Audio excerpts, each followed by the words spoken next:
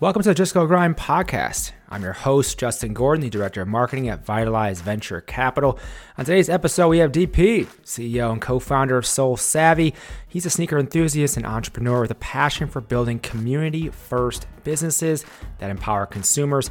In 2018, DP co-founded Soul Savvy to address the challenges and growing frustrations sneaker consumers face amidst a booming resale economy.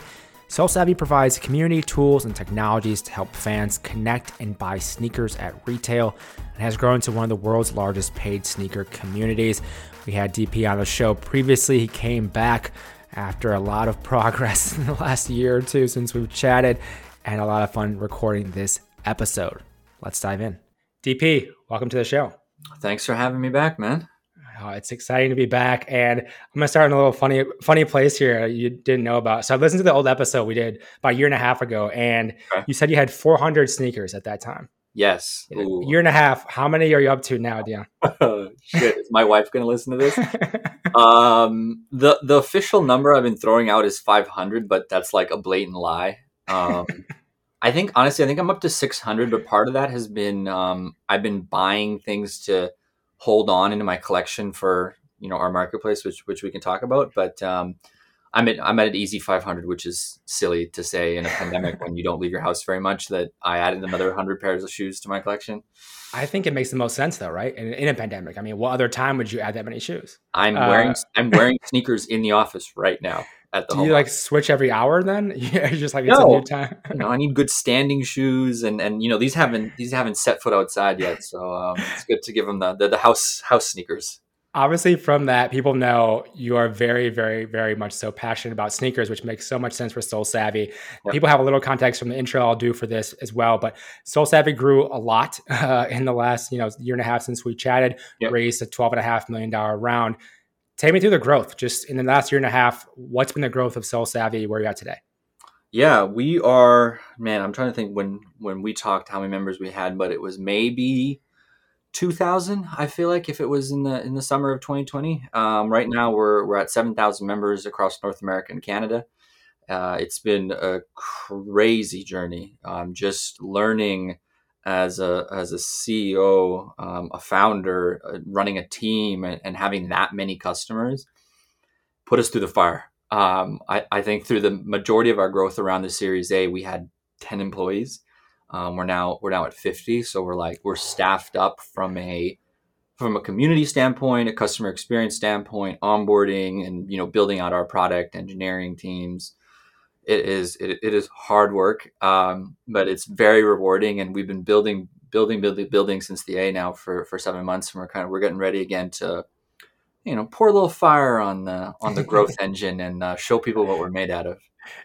Being on the venture side of it, I'm always aware of that every single time now. I'm like, okay, where we're in the cycle. They announced it here, which means they raised before here. So we know they're coming back to another time to obviously raise growth they want to. And obviously it's great to have that growth. The numbers are, doing well with that. You mentioned the team thing. I know I'd heard in our show, you said 50 members on the team.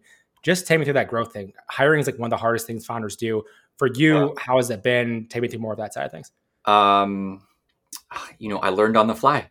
Right. I hired my first 20 employees without someone in people and culture. And I will give a shout out to Sherb, my chief people officer, who's been a blessing to have on the team from that perspective, to, guide the company through that team growth. But the first 20 was really on myself and my COO. And, you hire, you make mistakes, people leave, people go. That's just the evolution of a company. And again, we had to learn on the fly. We hired a bunch of great people who are now just coming up on their first year. Those shares are starting to vest. It's a great experience to be building that team. But ultimately from the beginning, the approach I took was finding people that I really believe want to be here for the long run, who aren't looking at it from the perspective of like, hey, they just raised a bunch of money. If I stick around for 2 years, this and that, maybe they'll sell. I didn't want that to be the driver. So we were really looking for people who aligned with us. And I learned very quickly to start scaring people off in the interview process. Like literally, if we thought we were going to hire them, I'd sit them down for the last 30 minutes and just be like, so let me give you a dose of reality. This is what it is. Because, people, they want to be at a startup. They think a startup is what's for them, but not everyone's built for that. Right. Yeah. And that's why I say by scaring them off, right. It was a litmus test of like, are you built for this? Are you built for this journey? Because I saw someone tweeted this. It was something like working at a startup is the founder jumps off a cliff without a parachute and you're attached to his legs trying to build the parachute so you all don't come crashing down at the bottom. And I love that analogy because like it's very extreme. It's obviously not exactly like that, but it paints the picture of like this isn't a place to come sit and put your feet up and just clock in, clock out. Like we are building, we're getting shit done, and you need to be ready for that battle. Otherwise, you're just gonna drown. With that too, you mentioned you're building shit. Obviously, you have some fun that you can do things. You can branch out and expand. The marketplace you have, the peer-to-peer marketplace. Take me through that, the evolution. You've been thinking of that in the first place, and more about that too. Yeah. So what we wanted to build at Soul Savvy was an end-to-end experience, right? For someone who's passionate, interested about sneakers, we wanted to have the whole experience done, which is content, community, point of sale, and how we help you purchase product. And at the end of that is a peer-to-peer marketplace. We didn't have that marketplace when we spoke. It was something I've been talking about for a while. I wanted that whole thing because if you're a fanatic of sneakers, you can join and find value at different points. You might value community today. Tomorrow, you might value the fact that you can buy and sell and trade a sneaker. So I wanted to create that for the fanatic. But then for someone who's more of a casual consumer, you can find different entry points, and then we can nurture you and really show you what the whole industry is made out of. And collect is really a big part of that. To simplify it, it's a peer-to-peer marketplace. You can buy, sell, and trade sneakers, which no other marketplace really does. But also on top of that, it's supposed to be a social experience, right? You can show off your collection. So you can upload shoes to your profile that you're not even selling, right? So I can say, hey, you can see my office wall, my sneakers behind me. Yes. These aren't for sale, but here's my Soul Savvy profile. Here's what I have available. And not even available. It's not listed for sale, but this is what I own. This is who I am as a collector, right? Because too many, obviously, almost all marketplaces, I think decision making and success is defined by GMV, and I want to build something that's more social, and it's about maybe it's just daily active rate through a subscription. How long has that been in the works? Just for context, for founders who are thinking through so many decisions, and I always wonder in the back end, like, how did this come about? Take me through that. Yeah, absolutely. So we kicked off the project in basically April of 2021. So we've been building like crazy, coming up on a year now. We had to cheat a little bit. We had to design and code the same time to meet my deadlines, which obviously has its trade-offs, and speed and go to market is important for me. So I wanted to prove that this is something that works, that our audience wants, and that makes sense. And then let's polish that. Let's improve upon it. We have a community. We have a feedback loop. We can use it. I think normally it probably would have taken most companies, maybe 16, 18 months, and we're going to get it done in 9 to 10. So it was a rush. For people who didn't listen to the first one, first of all, listen to the first episode we did, because in there, I know you mentioned around no code tools you're using in the beginning, testing it super cheap and easy, not having to spend $500,000 to develop a product before you even know if it has demand. Like that ethos, I imagine, takes it to now where you have some resources. Let's move quickly. Let's just build it and get the feedback, because you have so many customers already, as you mentioned. And one of the things I'm wondering about too, because you mentioned in the beginning that 7,000 or something customers, members now. What are the complexities on the community side in terms of managing that, nurturing that, all that? Is it the same as when you had the 2,000? Is it like slightly different? Is it step magnitudes more? I'm just curious on that too. Yeah, it's only slightly different, right? And it's because we do cohorts, so we don't actually have 7,000 members all in one chat talking. That is the worst imaginable idea. Just the idea of doing that right now makes me cringe a little bit.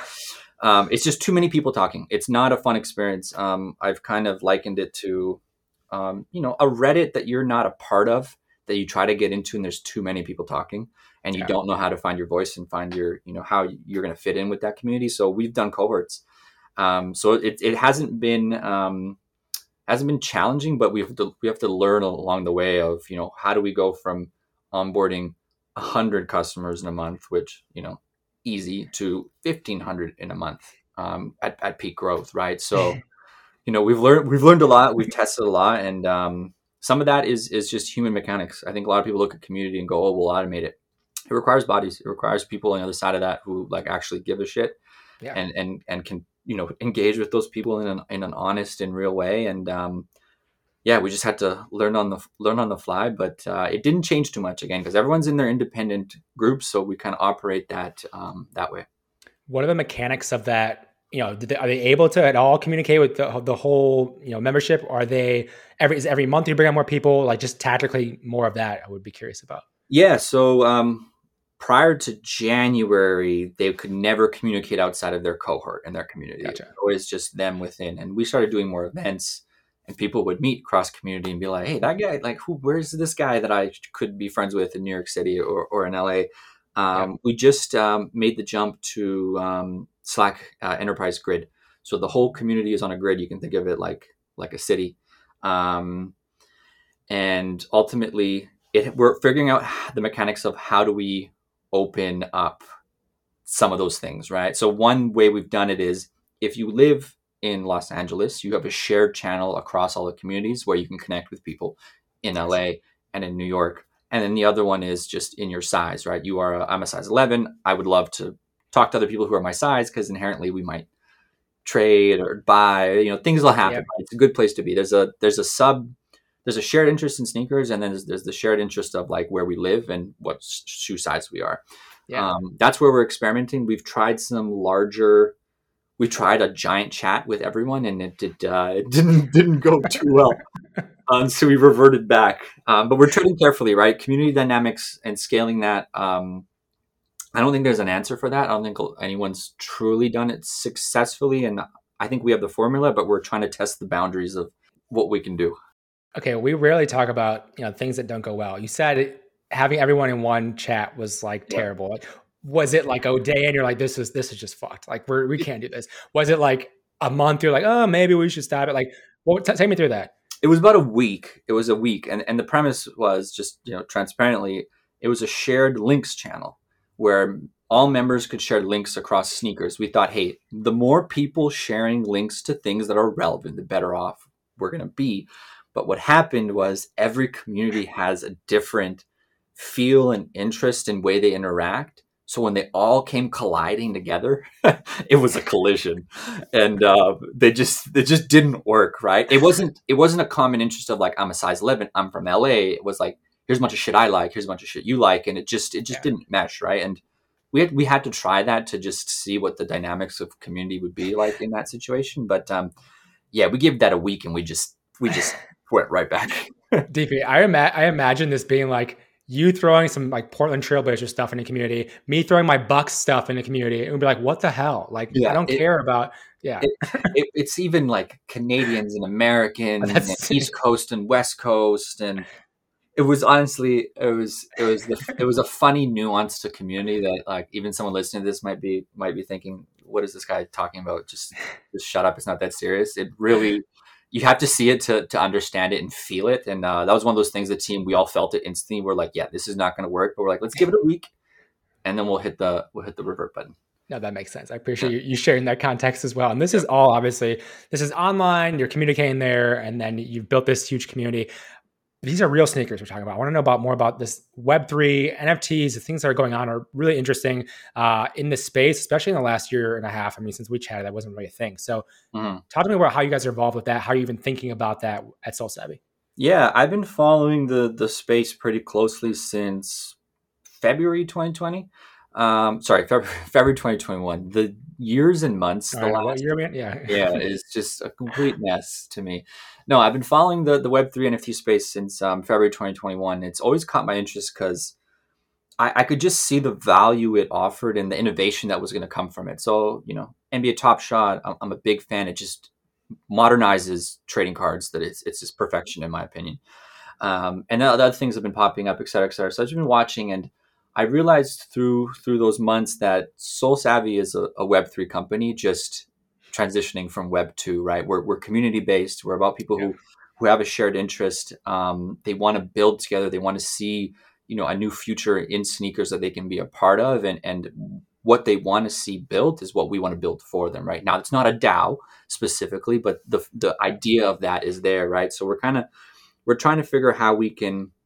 I think a lot of people are jumping into the Web3 space like butt naked into the pool. Yeah. And I'm like, let me just dip my toe and make sure it's safe, right? Because I think that transition can be dangerous, and it's appealing to a lot of different new founders, current companies. Like, hey, it's the hot topic, right? But what we're doing is we have I can't show you yet; it's on the ground. But we have a sneaker coming. Okay. I'll show you offline. We have a sneaker coming. We're going to release it as an NFT. So the utility and the mechanism in the NFT is you can claim a physical sneaker. Alongside that, we're going to do some events, New York City, LA. You'll get access to our marketplace. We're doing the whole shebang, but I wanted to bridge those two worlds and not just say, here's a picture of a shoe that you can hold in your whatever account. Yeah. Here's an actual shoe we're going to ship to you, and here's the utility and the value that comes with that. And I'm excited to launch that for our community, for the people who've never heard of us. And, we're partnering with crypto.com for that release. So it's going to be a lot of fun. That's the one piece of it in terms of NFTs that people, I think, if you don't get it, but then you say that exact thing you mentioned there, like it has utility for something else as well tied to it, then people start to get it. It seems like because once you have that, you're like, oh, okay, I get it now. Like if you look at like Bored Ape Yacht Club on the surface, you're like, what is this? It's like monkeys or something. Like you don't get it, but you realize the events you get into are other things that could tie to it. Community, yeah. At the surface, it's a JPEG picture of a monkey. Yeah. But it's also the coolest membership card currently in tech, arguably, and everyone is buying in to be a part of that because they get access to the mobile game, the event, whatever it is that the Bored Ape, crew is doing, and that's, I'll also say there's so much crap out there that anyone listening to this is going, NFTs are a scam. There's definitely a bunch of scams. You just got to be smart about what you're navigating, but there's a lot of thoughtful things and a lot of innovation that's going to come from it, and I'm excited to figure out how we can be a part of that, but also learn from companies like Royal, which is doing, music licensing, and, owning a piece of Nas's song to me is just the fucking coolest thing ever. Yeah. So there's a lot of good stuff happening, and, we're going to take our foray into it with a sneaker NFT. Yeah, I'll give a shout out to my friend Harrison, who runs a company called Unblocked. They just raised another like $10+ million for their NFT company. Nice. Doing interesting things in music. I think they have Dapper Labs behind them as well, I want to say. Nice. So huge ones on that side. And then also my cousin Travis, who has their company in terms of sports figures is what they have. And so they're also thinking about NFTs and what they can do with that. Same having physical product like you mentioned. So I'm always curious about that. I should connect you to, I feel like actually. But it's always an interesting thing when you think about that physical to then digital and how that connection is. Yeah, we're humans at the end of the day. As much as we're enjoying the meta and the digital and the avatars and all that stuff, I'm still gonna go home and kick it on my couch, and I'm gonna want I'm gonna want things that make me feel like a real person in real life, right? And again, events, things I can touch. People are taking their Top Shot cards or Top Shot moments and then having displayed in person. Like we're never gonna get away from that. The PFP projects with toys now the PFP project that looks like toys are printing toys. Like it makes sense. It's a great bridge, and I'm excited to see where things go. Yeah, I know we're almost out of time. One thing I have to ask about is partnerships. You have 76ers, you have the Portland Trailblazers, you have FanDuel. Take me through getting some of those partnerships. You can specifically talk about Trailblazers if you want, and what that kind of entails and what you're doing with those as well. Yeah, it was one of those things that sports and sneakers go hand in hand. It's the right audience, right? And as far as building a brand with longevity, cosigns from two-story franchises are super important, right? That alone can bring value to who we are. On top of that, there's a massive digital rollout across social media, Facebook sweepstakes locally that we have access to. It was really a brand building opportunity for us. And I think you'll see a lot in the sneaker space. There's not many companies that get to partner with these NBA teams. It's very limited. And for us to be able to do that, as a young company, it says a lot about what we're building and what we're striving for. And, again, having that cosign is super important because it all started with MJ, right? And this space is going to be, it's going to be like this forever. Basketball, sneakers, sports as well, obviously football, just in general, right? It just makes a lot of sense for crossover and audience building. And that's what drove that decision making. Diving a little deeper, because we can't just gloss over the fact that you're a partner with the 76ers and the Trailblazers. Yes. Did you target them specifically? Was it like, we're going to blast a bunch of people and like every team and just see what happens? Like, I need to more about this partnerships. Yeah. So it was strategic. We looked at Eastern Conference, Western Conference, and we looked at kind of the cities and the regions, the teams, what made business sense, what made audience sense. So from the 76ers perspective, winning franchise, star player, great history, great sneaker culture as well. A lot of great stores there. But it's a hub, right, to the tri-state area. We get the attention of New York and Boston and Brooklyn, and like, it's not direct attention, but we're close enough in the region, right, that it does matter, right? So that helps with that was part of the decision making there. And then with the Blazers is Nike and Jordan is the home of Portland. I am a Blazers fan. I told the partnerships team when I sat them down, I was like, you guys don't need to convince me. You need to convince my team. And it was just a matter of like, building out a package and that made sense for both sides, right? And again, Portland with Nike and just the history there is so important to us as a company and business development and all that fun stuff. So it was really just rooting ourselves on both sides of the coast. That made business sense. Like, obviously the Lakers are awesome. I am a Series A founder, not Series C. So we don't have Lakers budget. Well, wait until that comes full circle, right? Off of the beginning of the company, when you're like in LA for the All-Star game, right? Like, that's going to happen eventually. It's going to be such a full circle moment. We're going to Cleveland for All-Star weekend next week. We're throwing a big party and viewing party. We're partnering with Baron Davis and his company. We're doing a bunch of fun stuff for the culture, for the locals, and again, just putting on for the community. Okay, last thing real quick, because I know it happened today. The trade deadline, NBA, was today as we're recording this. Yes. Take me through your thoughts on Ben Simmons trade, and then your Portland Trailblazers with McCollum before.